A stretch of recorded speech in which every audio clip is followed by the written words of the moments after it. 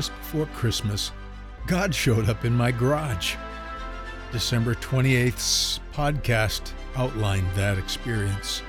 On January 6th, while the crowd was storming the Capitol building, he showed up again. This time, it was the most powerful encounter that I have ever had with the Holy Spirit in over 40 years.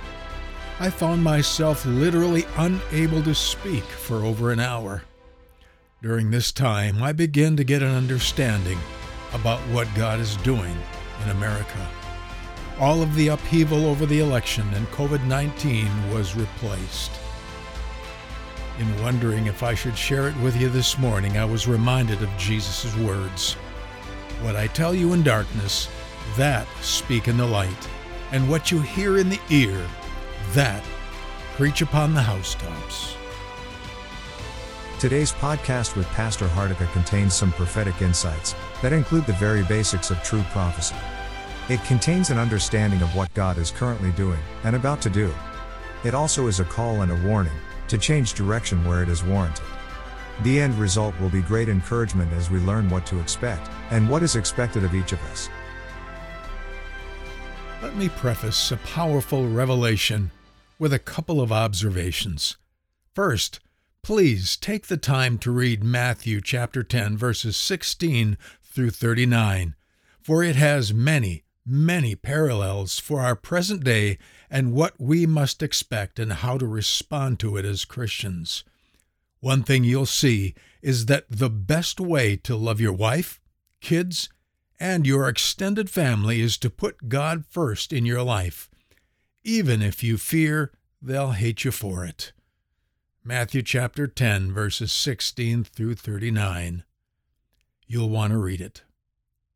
Now, when God brings men or a nation to their knees, there's going to be such a deep conviction for sin that they'll not be sure if heaven or hell awaits them.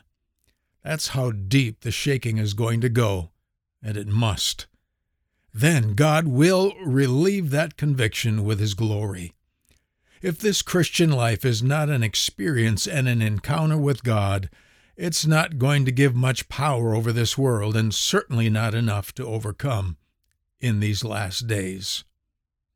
Next thing I want to share before getting into what God showed me is to, just set the scene for an encounter with God. On January 6th, I was studying the book of Revelation about why the church in Smyrna was told they would suffer tribulation for a limited time. It was here that I was reminded that centuries ago, God allowed the Egyptian army to chase Israel to the Red Sea because they were leading the armies of Pharaoh to their ultimate and final defeat. God is putting a hook in the nose of the enemies of heaven today in America. Please understand that through the integrity of our intentions, God reaches people with His power, not with our winning the arguments and social media debates. God is not going to change the evil in America by politics either. I said it at the beginning of the campaign last year. The ballot is not our answer. The Bible is. A few months ago I said, if you're more moved to anger by political opponents than you are moved to love by God's Word, you've already lost the battle.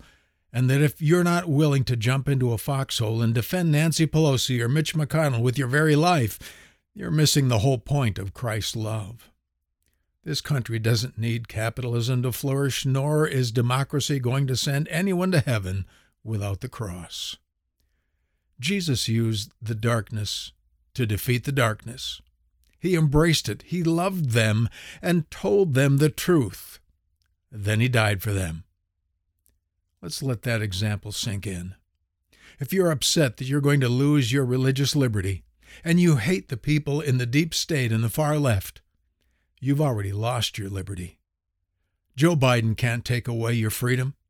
You can only lose it by giving in to hatred, anger, and any other sinful reaction. Then, what I just shared with you, I knew I needed to post on Facebook on January 6th. After I did, I began to listen to the hymn, How Great Thou Art. As I listened to the song and thought about what was happening at the Capitol building, God suddenly and clearly spoke these words. You've seen what men can do. Now get ready for what I'm going to do.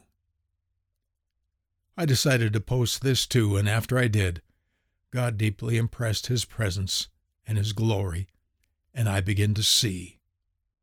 He's putting His hooks into this nation to draw the devil out of hiding, to defeat him. It's going to get very messy, very violent, and very hate-filled. Do not fear. He said, I'm in control. I will bring this nation to its knees. I will break the evil and squeeze this nation like a sponge so it will be ready for me to fill it with my glory. Then came this warning. Christian, don't go out in public like you are. Get the anger out. Put my love in, and don't go out onto social media until you can love your enemy. If you still hate your political adversary, repent, so they'll be ready for what I'm going to do. Don't misrepresent me any longer. The president thought he was going to drain the swamp, but he was wrong. God is going to drain the swamp. He used the president, but the swamp is far bigger than he thought. This battle is all working to bring America to its knees, and God is able to do it. Not to merely judge it, but to bring justice to it and purify it.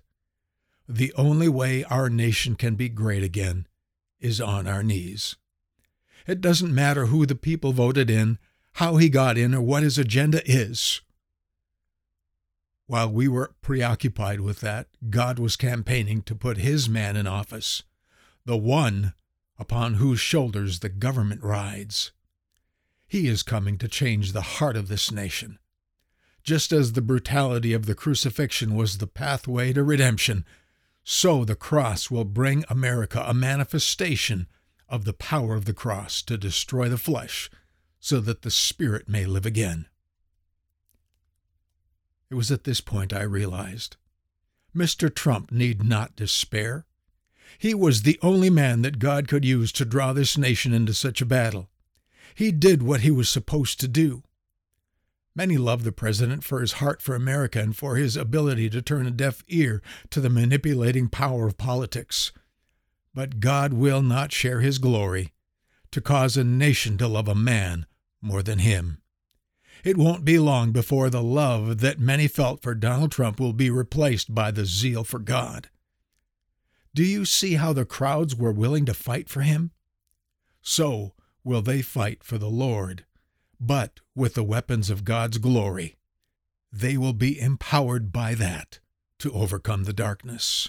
Just as I was getting ready to record this podcast, the Holy Spirit spoke into my heart. The upset that a lot of conservative Christians feel right now is not about the disappointment of Donald Trump losing the election. At its very root, it is a grieving for the glory of God to be displayed in America, and God's glory will not be dependent upon a man and his politics. Personally, I'm not consumed with President Trump's glory to be seen. All my life I have been consumed with the inner grieving that God's glory is not seen in America, but it will. As surely as I live, saith the Lord, all the earth shall be filled with the glory of the Lord.